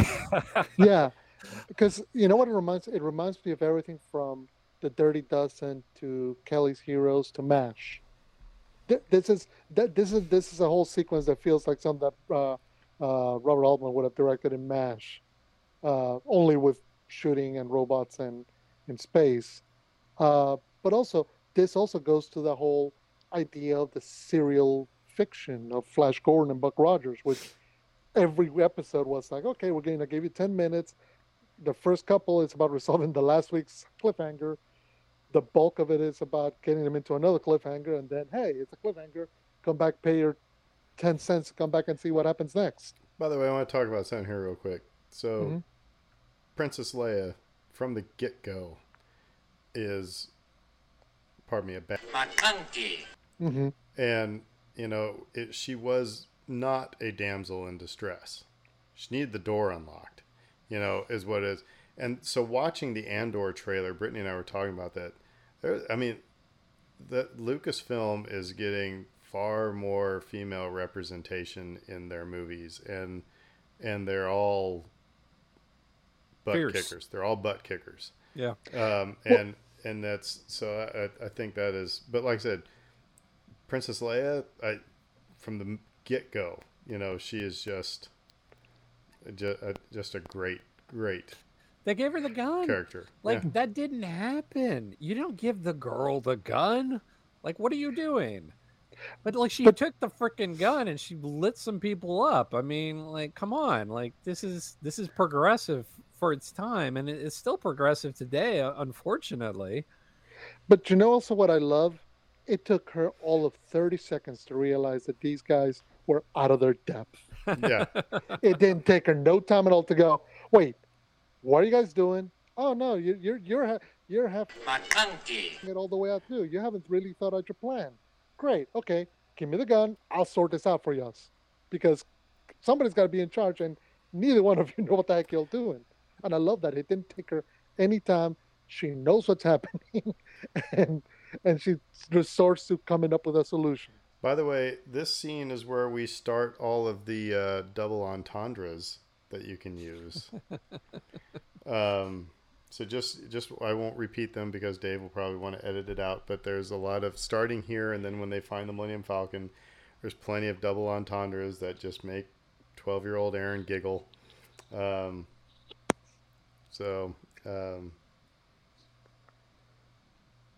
What did we think of this sequence? I think this made a big impression on me when I was younger. Well, it's What's out of that? the frying pan into the fire. It's Yep. just it's a big poker game. You talk about being they were in over their heads as it was, but they just keep getting, more in knee deep in crap. Pardon me. Mm-hmm. Well, but what's interesting is none of the the cement or the Star Wars nerds that get all near detail or anything go like, well, why didn't the stormtroopers realize they'd done that? Didn't they see the hole that they shot and fell into? It's like nobody questions that. Nobody cares. It's you've Maybe that's- realized that Maybe that's why the walls started compressing in. again. Yeah. But the point is, you don't need. It doesn't need an explanation. It doesn't need to you go, oh yes, they found and they realized this and they decided to slowly kill them that way. I don't think the Empire works that way, but still. By the way, Point this is being one of is- the only times that Han calls Luke by his first name. Instead of kid. Yeah. Mm-hmm. Because Yeah, that like pretense is gone. The facade cracks here, yeah, where they're in genuine danger and Luke is in actual trouble. He's like, oh gosh, let's get this kid out of this situation. But yeah, that made an impression on me when like he gets pulled under by this creature that you can't see. The imagination just runs wild. So Fredo and I were at Reginelli's. It was you and I and Britt playing Star Wars trivia. Yep. And there was a question here. It said, what was the number on the hatch of the trash compactor? And I wrote down 3263827. Wrote it down, handed it in, and the trivia person came up to me and said, how did you know that? And what's funny is that the very first Star Wars convention I went to at Bennett Martin Library in Lincoln, Nebraska, they had Star Wars trivia, and that was one of the questions. And my friend Ed and I, we were, I guess this was right before Jedi came out, so we weren't 10 yet. And oh, here comes the bonk of the head. Donk. But that was one of the questions, and we looked at each other going, how did they know? Because the whole crowd just went 3-2-6-3-8-2-7. It's like, how did they know that? So that stuck with me forever. I'm glad that they've left in the head bonking. I'm not so glad that they made Django bump his head in episode 2 to show that it's somehow genetic. It's kind of har, but anyway. Well, and that's just it. It's a small little error that didn't need to be acknowledged, but it's in there and it's fun. So sometimes you kind of have to live with that kind of things because you shot it, it's in the can. You're not gonna go rebuild the set to take one little moment out. Plus, here's what's interesting: it's a moment that doesn't take away from the stress of what we're seeing next, which is our heroes slowly getting crushed alive. But it worked fine. It was a moment, and that's it. It didn't need to be more than that. I think they caught George on a good day with that too, because with he tinkers and he changes things so much. He must have had a good sense of humor about that particular moment because they've emphasized it. They've added a sound effect. And how would you love to be the guy who was the one that bonked his head in A New Hope? I mean, that would. There are multiple guys that were claiming to be that guy, if I remember. Yeah. By the way, I was the guy that bonked my head. No, it was me. This is one of my favorite bits here, is when, he finally turns on C-3PO finally turns on the comlink, and then when they get the trash compactor to stop, and he's like, "Listen to them, R2, they're dying." It's like that's just a funny moment. I mean, and again, it's what Irvin Kershner said about Empire. He said, "I needed humor without gags." Right. And that's what they did well in this movie. They did well in Empire. They put gags in the prequels and they put gags in the sequels.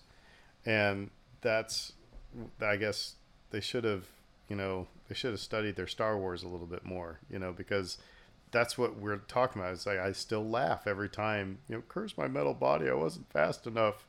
It's hilarious. But it's not stepping in dewback poo. So. No, it works with the scene. It works or with an Eope farting on in his face, or there you go, 3-2-6-3-8-2-7. Obi-Wan incidentally, nobody apropos, sees. If I walk down a hallway and I see somebody like walking down the hall, I'm turning, going, "Who's that dude?" But anyway, go ahead. Who's that guy? Nah, but he's using his Jedi cloaking ability or something. I don't know. Nobody can see him because he's so sneaky. I was just going to mention, like, every time that I stand up during the course of this movie to get myself some more popcorn, my lightsaber starts making a sound at me. So I just thought that was interesting. It's like another double entendre, or no. The kyber crystals connecting. Yes. By the way, so special edition thing, they put in the Arabesh. It used to say tractor beam in English, but like this, I've always loved this scene too. I might have to change. This might be my favorite scene, Dave. First of all, with Chewie acting like the scared dog, but then Han and Chewie chasing stormtroopers down the hallway. I think that actually is my favorite scene. I take it back. We're not quite there yet, but I kind of lump all of this in. Again, we talk about going into the frying pan, jumping out of the frying pan into the fire, and jumping from the fire into a lava pit or something. Sorry, I got way ahead of myself. It's not that quite there yet. But it just gets worse and worse and worse. But again, like they give you the tension release with the humor, which right. In that moment is it's amazing because you never would expect him to do that, but it's perfectly in character. And I think that's the key is, the humor is coming from their clash of their characters, and it's not being forced. It's, obviously, Princess Leia would want to take charge. She's a take charge kind of person. Han Solo, it's like, I don't listen to anybody but myself. Conflict. And because they're the good guys, that's conflict's gonna, devolve into somewhat humorous conflict. But it's there, and it's the seeds of their relationship. Like, you came, you're braver than I thought. Yeah. All right, here's the scene. Yeah, where go chasing the stormtroopers. Um, Did you need to add the whole hanger at the end, or is that that was the change for the you know, special edition? okay, so that's interesting because I always thought it hit well the way it was, but a friend of mine, when this came out, I've never heard him laugh harder when you see TIE fighters and a gazillion stormtroopers. So it must have. I think it did add something. I think the execution was kind of bad because they all look like cardboard standees. But I think the effect got better since '97. I think the first time I saw it in '97 at a theater, you could totally tell that they were like copy paste, copy paste, copy paste. I think they went back and they've improved on the background of it, so it feels more organic. so Star Wars science continues to elude me. That apparently, if you blast the door controls, it locks it, and if you blast the door controls, it will open the door. So. But you can only blast it once, so know what you're trying to do. But was that a Wilhelm scream? Yes, it was. Yeah. Indeed, it was. Which, by the way, so was If it people Spielberg? don't know, if people don't know what that is, they should Google it. Go Google the Wilhelm scream. Because you will hear it everywhere else afterwards. But so was that George's contribution in Raiders, or was that Steven thinking, no, I got to put it in my movie too? I don't know. Maybe both. Both, yeah, I wouldn't be Yeah. surprised. They both got that sense of humor. And hey, brotherly sisterly kiss, Indeed. and nothing else, and nothing else. That's what we're going with. But that's just it. It's in part, and correct me if I'm wrong, guys, because 1977, her giving him a kiss on the cheek is like, okay, it's whatever. It didn't mean anything, right? I don't know. The only people who kissed me on the cheek in 1977 was probably my mom and sister. So I suppose I like this little add in right here where they had where the stormtroopers go, close the blast doors, and then they open the blast doors, because originally it was just open the blast doors. So by adding that one little line, okay, it's a little bit of a gag, but it pumped it up here a little bit, made it funnier. And here we get to scene 38. And I'm sorry, I am going to take issue with anybody, and if one of you two guys or one of these people who say that Obi-Wan's lightsaber fizzling out partway through this is symbolism for his powers weakening, you're full of crap. So anyway, are you one of those people, Fredo? No, I was just gonna say that's that double. A little bit of it. It's a big double entendre there. But exactly. It drives me crazy when people, because it's like, no, it was bad special effects, it was hurry up at the end of the movie, and they missed something. If you want to try to tell yourself that it's Obi-Wan, What gets me okay, so it could be both, right? Because I think it is both. Because I think that it was originally bad special effects, but like it's now ingrained in the DNA of the movie, wherein it looks like it's a saber having issues. The way that they quote unquote fixed some of the effects here was to make it look like the saber is fizzling out a little, and that's intentional.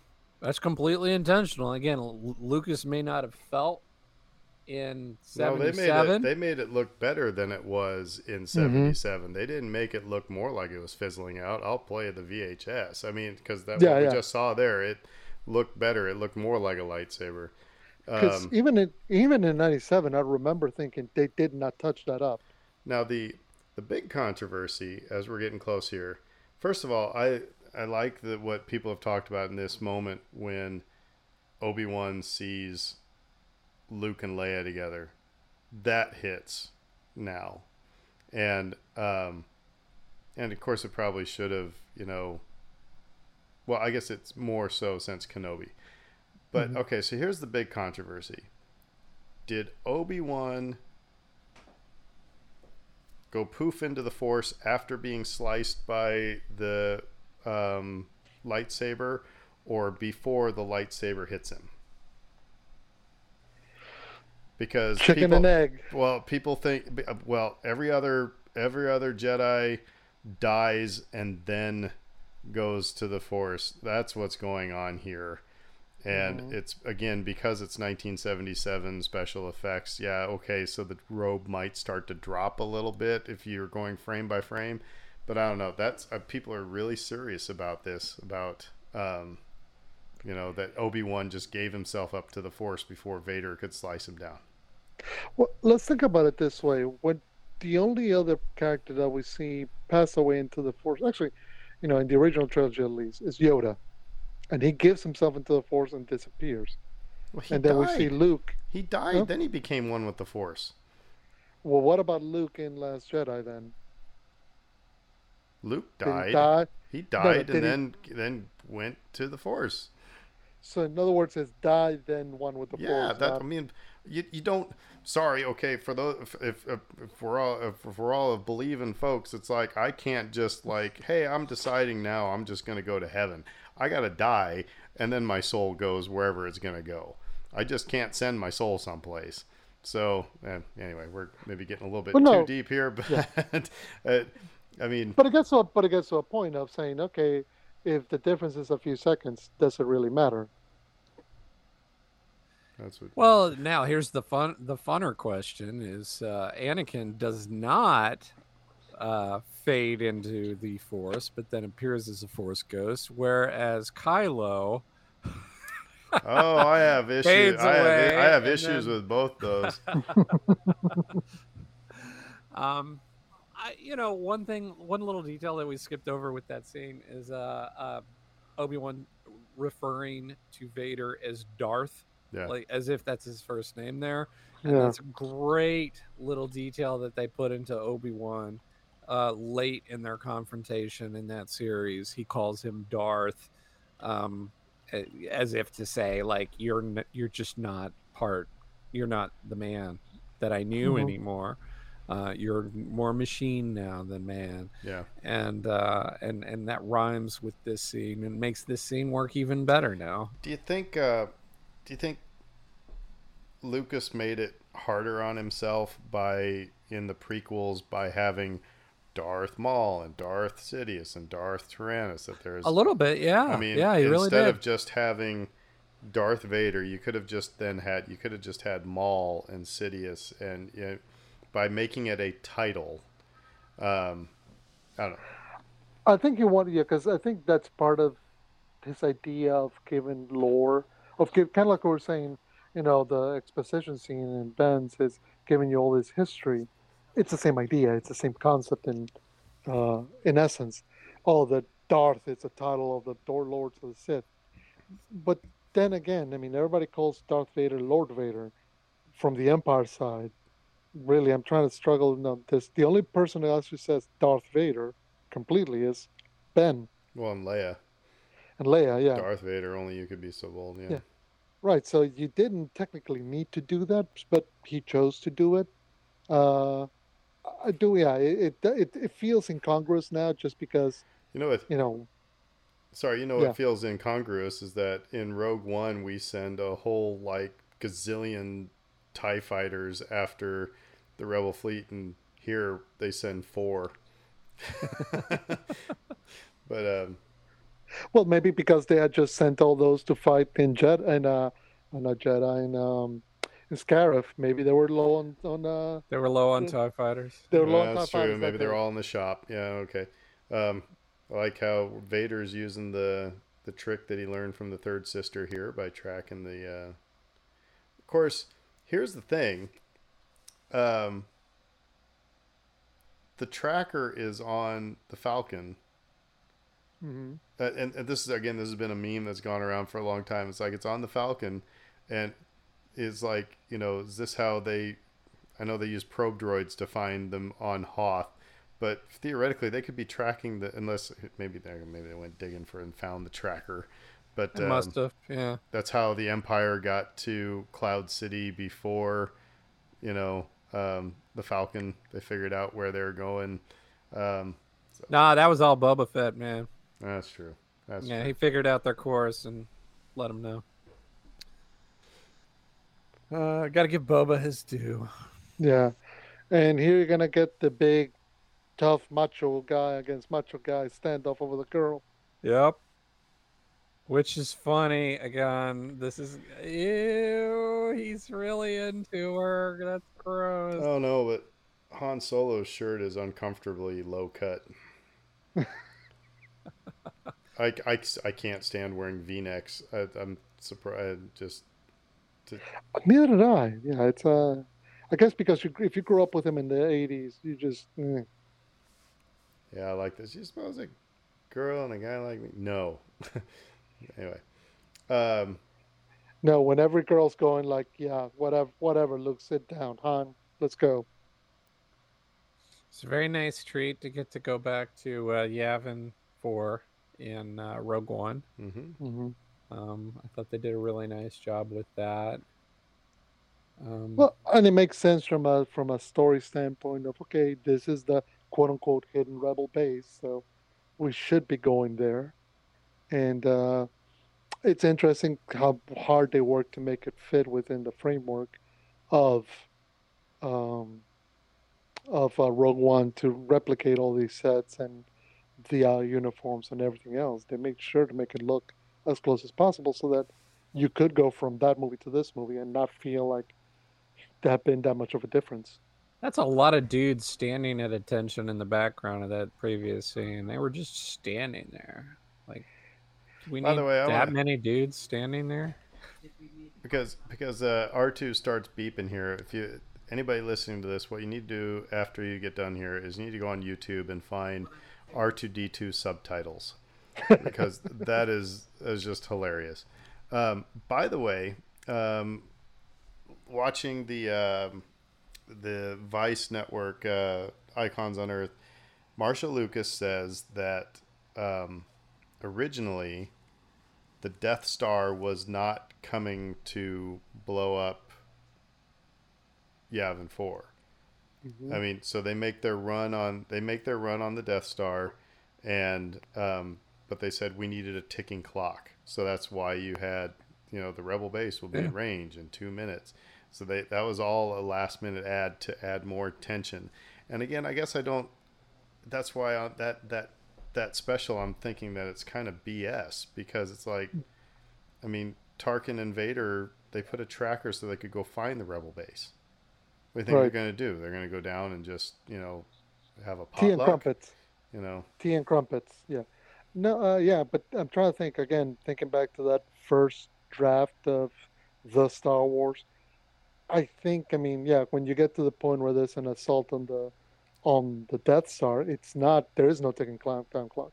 So yeah, it would make sense that they would add it later on. I mean, you're getting to the last bit of this movie, hey, it's fake and you need wedge. to up the stakes. Yeah, you need to up the stakes, and for Princess Leia's been saved, but not really.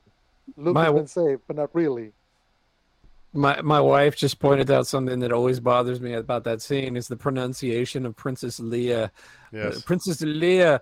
And what's funny about that is I think it was Lucas who recently commented on that, which was like, I'm not going to tell you how to pronounce anything. This is what he said to his actors because he said they'll pronounce things differently in different parts of the galaxy, which I think is hilarious. I don't know if that's true or not, but it's like, yeah, that's kind of true. Like people are gonna mangle your name if they're not familiar with it. Like Gladow. Oh. Yeah, Yeah, yeah. I mean, because you got Han and Han, yeah. Falcon and You get all Falcon. that. You get hand. Mm, yeah. By the way, what do they pay? Okay, I see the boxes that they're getting paid their reward in. What's in there? Is it just credits, or is it like? Is this the Republic credits. original Yeah. Camp? Is this what the original Campton would have looked like if uh, I'm sure he's got. we're I'm sure he's got a lot of supplies and a lot of. He got money and The most awkward thing though in this whole movie is when Han Solo says, "Hey Luke, may the Force be with you." That yeah, it's Force. that's just Again, it's forced. Yeah, it should have said, "Hey, Luke," and then Luke should have turned. He just should have just kind of left it at just kind of a nothing. But having Han at that point say, "May the Force be with you," is just it doesn't work yet. Well, You that's know? the point, right? He's saying that to try to make his friend happy and less mad at him, but it's superficial. It doesn't mean anything. Yeah. It's just words. Yeah, because it's interesting. Because I mean, and Leia's got a good read on Han regarding his motivations and whatnot. But Han, Luke is also. I mean, this is where their Force abilities kind of come in. They're both good about sensing and reading what's going on underneath. Like Leia knows that Luke needs reinforcement, but she's also telling him, "You can't force Han to do this. He's got to be willing to do this." And meanwhile, Luke is like, "I know you want to do this. Why are you not coming along?" So, and hey, I did love this addition for Biggs, this moment right here, because it helps in when later on, when his death, it actually goes, okay, Yep. you didn't have to read the novelization to know that was his buddy from You Tatooine. know what's good that they left out was that originally Red Leader was supposed to say Mhm. how he knew Luke's father. He knew Yep, Anakin, and yep. so that would yeah, it's good They that they had left somebody that walk out. in front of him to cut that moment out. Yeah. It's brutal though. Like when like this guy's marked for death. We'll conquer the world, Luke. They'll Yeah. never stop us. Yep. I got You 1 week to dead. retirement. Luke, I'm retiring in 1 week. Like, oh yeah, you're gonna die. And my wife is pregnant, Luke. And I just got to come back. So it's like, start hitting all the cliches that You just know tell the you. and I get it that they're in a hangar, but this is the one. It's very this whole sequence is very unsettling. It's how dark it is, Mhm. and I mean just from a visual aspect, it just everything else. I don't know. It's like they forgot to do the map painting. By But also, necessity, they weren't as advanced as they were in the next two movies. So like he's like, well, we got to cover this up and we got to cover that up. So let's just make this super dark. I'm guessing, like I'm not 100% sure, but I'm guessing that's it. mhm. But also, what's interesting is you're gonna get repeats of this moment in the following movies, in all of them. The scene of all the heroes running to the ships, getting on board, and racing off into battle. Mm-hmm. That comes from that I suppose, 1950s war movie aesthetic of the boys going off to battle. Maybe not all of them are going to come back. That was very in vogue with all the World War II movies that Lucas grew up with. another special edition ad is the approach to the Death Star here. I thought Hmm. it was good. Thought that Yep. was a good aesthetic choice. Um, Porkins. I think them punching up any of these scenes here with the Death Star were ultimately good decisions, regardless of how successful they were. So Um, I have to tell you real quick though, one of the cool things from the ILM deal, when they're coming down into the trench, it's model, model, model, model, and then there's going to be one blast, one mhm. flash. That then that's what they put that in there to shift to matte painting. So watch it when they go into the trench. It's Oh yeah, when they do the flash, I know so what you're talking about. here we come. Mhm. It's go on, come Not on. no, because Uh, this isn't when they go into the trench. This is when they're heading down to the Death Star. By the way, what was I gonna say? You know that the Death Star trench run is not along the equatorial trench, right? Yeah, Yeah. actually, yeah, I think Okay. I'd read that. Yeah, Geeky enough to it's know. because everybody always thinks it's running along the center of the Death Star. No, it's in the northern hemisphere of the Death Star. That's where the trench run takes place. Yeah, but the Flash is kind of obvious though as a cutoff point. But I Mm-hmm. did not know that the reason that it existed was to transition from effects to Yeah, matte Matt. painting. it's really and again So maybe it was the ILM thing, maybe it was the Vice special. I don't know, but it is really cool. Mm-hmm.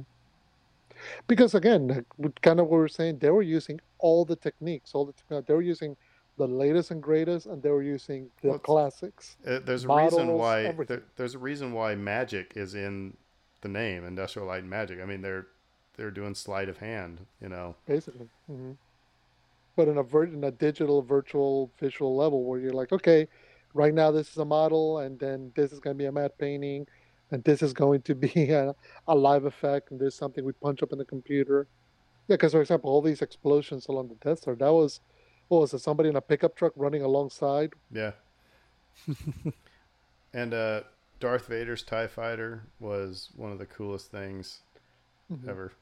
Because after seeing all these TIE fighters, then to see one that stands out was really. And it makes sense from a character standpoint that Anakin Skywalker was like, no, I'm modding my own stuff. You're He not was giving me a standard issue. he's the one modder in the Empire, and that's why he wrecked so much shop here at the end, was because he was the modder of the Of bunch. course, he was going to be the one guy who's like, no, no, no, I don't deal in standard issue. I customize my own stuff. And if you don't like it, I'll force choke you. And okay, so but well, now he's gonna be getting into his ship. But all right, let's talk just very quickly. Coolest game from the '80s. One of them has to be the Star Wars game that you got to sit in the Mhm. cockpit and do the Death Yes. Star run. As The crappy of Atari one? graphics as it is, that is just that is just awesome. Shelby's Pizza used to have it down here in Metairie, and that was my favorite game to go play and just jump in on and be like, because yeah, you got to sit on the cockpit and yeah, you're going down the trench run, and the good thing is they hid their technological limitations by copying the computer graphics from this movie, Yeah, which is the easiest way to hide. It's like, no, no, we're not cheap or we're not enabled to render better graphics. It's we're copying the style of the movie. Thing about the trench run too is like it wasn't just limited to that. It's like just this again. I'll use the word iconic. hmm Like I remember there was like they occasionally riff on that in other TV hmm shows and movies and things, and it was just like I the think it's coming thing. up, here we Aaron. go. Here we go. Here we go. There, you Model, got it. model, flash right Yep, there. Yeah. the Yep. Flash, and I think Star Tours, when I first read the Star Tours like back in the '80s or late '80s when I first read Star Tours, it was like that. It was we're going to the trench run, and that was impactful. That was a big deal. Um, it show up at like all kinds of TV shit, like Muppet Babies. I think like it was everywhere. Um, and it was just it was gosh, I still get goosebumps at the end of this.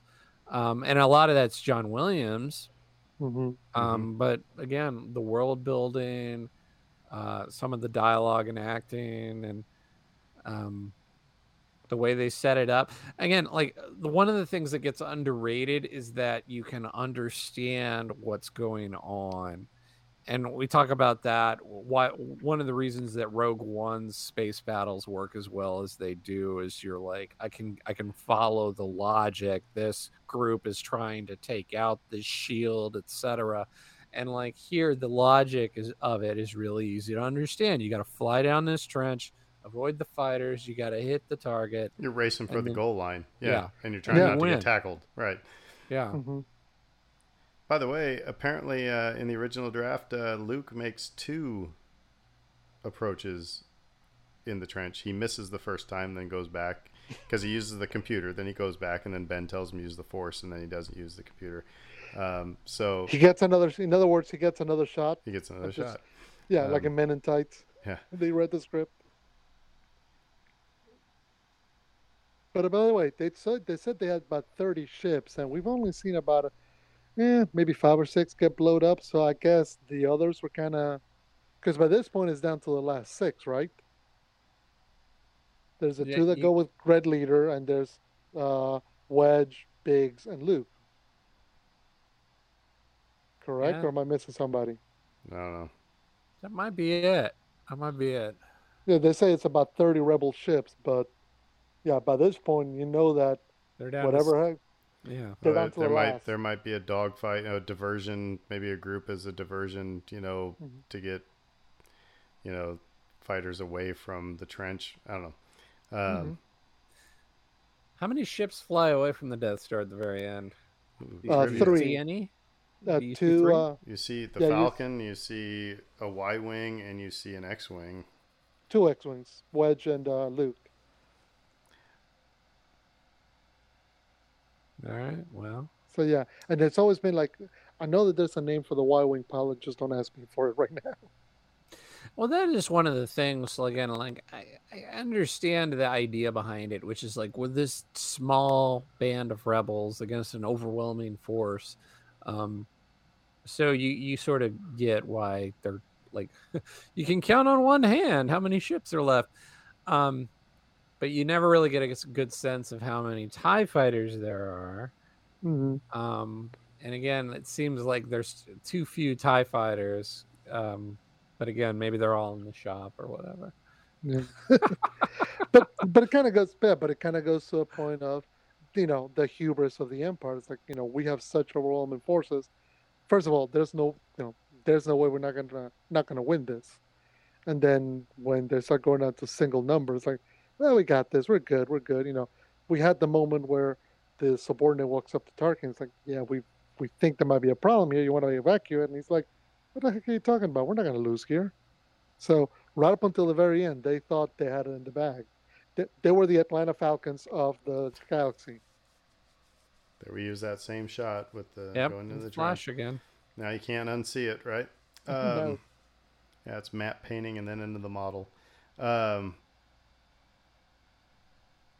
yeah, I mean, think of yeah, just it's so simple as well because all you're doing is it's speed and proximity.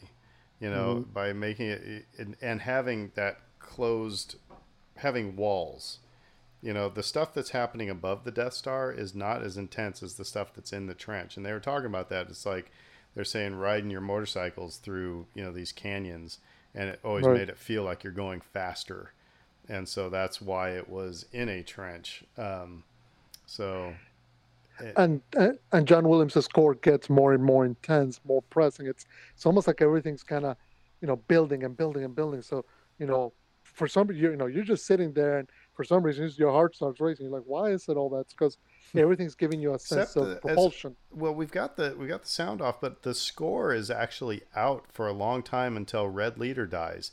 Then you get Hmm. this horn lick that is really really cool, and that's then I think when the orchestra When Biggs gets when the shot, yeah. score comes. No, it's not when Biggs. It's when Red Leader dies, and you get Oh yeah. the little horn. Yeah, riff. and then the score comes in, Uh-huh. and then it builds and builds and builds, and this is when it starts getting like intense.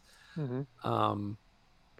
And you have the moment with Obi-Wan use the Force when the Oh, but what about the score just soars. after Speaking of watching which- the prequels and the Clone Wars and seeing Darth Vader shoot R2D2. By the way, That's you were huge. asking. This is my favorite scene in this movie. Oh yeah. Like I said, the music, the moment. I still got memories of seeing that as a kid. And it's always in the back of my head. Dun, dun, dun. But yeah. It's Anakin shooting his own droid in the back of the head. Talk about fall from grace. I like these two guys looking at each other like, can you believe this guy? He turned off. We're screwed. He turned off. Is there a, Like is their there a, hands country bumping drop. into one is of there a shuttle We're out of gonna here die. that we can take? We're gonna die. We're gonna die. He turned off his targeting computer. We're all gonna die. But again, the tension now is building because now Princess Leia's in danger, C-3PO is in danger, Luke is in danger, and you're like, okay, how are they gonna get out of this? It's that serialized effect ratcheting up to its utmost point, which is why when you get to this moment, people apparently actually cheered in theaters. The true hero of the story arrives. The scoundrel himself. And by the way, this shot here of Vader spinning around, that was a last minute thing as well. Lucas went to ILM and said, we got to make sure that it's clear that Vader gets away. So it's spinning around, then when he straightens out and flies away. Yeah, See, two X-wings and a Y-wing. Yeah. So who's the frickin' Y-wing? That's what we need to know, right? That's the mystery. there's an answer. Yeah, hold on, let me see if I can look it up. Somebody knows it out there. Like, and what was the Y-wing doing during all this? He was like doing strafing runs, or I mean, just come on. See, got to make sure that we see that Vader gets away. Where he flies to, who knows? But he's gonna be doing donuts looking for a signal. Smell like leathery burnt bacon. And I'll go to my grave to say that no, Mark Hamill did not say Carrie here. So many people say he says Carrie, and he doesn't. He says hey. Yeah. They just So say the- hey. Yeah, but people will fight you over that, saying no, it's one of those flubs from the movie that he said Carrie and they left it in, and it's like no, he didn't. So the answer to the question, according to Wikipedia, is Yvonne Verlaine, who's not physically seen in Star Wars Episode 4, but confirmed in later sources as the Y-wing pilot who survives the attack on the Death Star. There we go. Mystery solved, I guess. Yeah, So, they had to invent somebody. Has anybody ever answered why Chewbacca didn't get a medal? Seriously, I mean, there's Racism. But seriously, somebody's got to be sitting in the dailies or something and say, we have 3 people walking down, and so why is it only if he's not going to get his medal, then why doesn't Chewbacca just stay back in the green room? You know what I mean? I think in part because the whole point of this scene is to juxtapose. It's the end of the movie and juxtapose the 2 contenders for the hand of Princess Leia. I mean, maybe if she put a medal on Chewie's neck, hey, it would have been 3 guys, going for her. But and we know that none of them had, none of the humans stood a chance. But on a subconscious level, I've always sort of read it that way. Like, yeah, they're both still fighting over her hand in this moment, and they're both fighting for her attention, and that sort of conveys that. But yeah, there's no real good reason for them to not give him a medal. I mean, it's ridiculous. One of the things I'm most happy about that I have is that I have an autographed R2-D2 action figure by Kenny Baker. So nice. Yeah. By the way, the other thing I will say though is just from the standpoint of the medal and Chewie, I don't necessarily like that it became such a big deal to the point that they had to shoehorn that moment in Rise of Skywalker. Like it's fine that it's not fine that it didn't get he didn't get a medal in 1977. You don't need to come back and retcon it later on down the line. It's fine. And then the fact that Leia couldn't be the one to give it to him, then it should have just been an idea to stay on the shelf. But JJ was just out to do all the stuff. So I guess we talked about what makes this movie, hit harder now. And I've said it a couple times. I think everybody, you need to go watch Empire of Dreams. You need to watch the stuff on ILM. You need to watch, any of the behind the scenes stuff, so you can see, like I said, how this movie should not have ever been released. It should not have been as good as it was. And so if you're not up on all that history, like I said, it'll make this movie hit harder for you. I mean, I think so. I mean, I know I've always been against doing the summer reading, but it's such a story. I think like looking at some of the influences is just super helpful too, because you understand like how he was able to sort of like blend all of this together in a coherent way that works is really sort of remarkable. It's like the Joseph Campbell influences, the Kurosawa, the Flash Gordon stuff, it's like, how are you going to put all that together and make it make sense? But he did that. And I think those are the kinds of things that make me think like just marvel at it. It's It's my favorite movie. No, I mean, like, bar none. When anybody asks me what's your favorite movie, it's this is my answer. Yeah.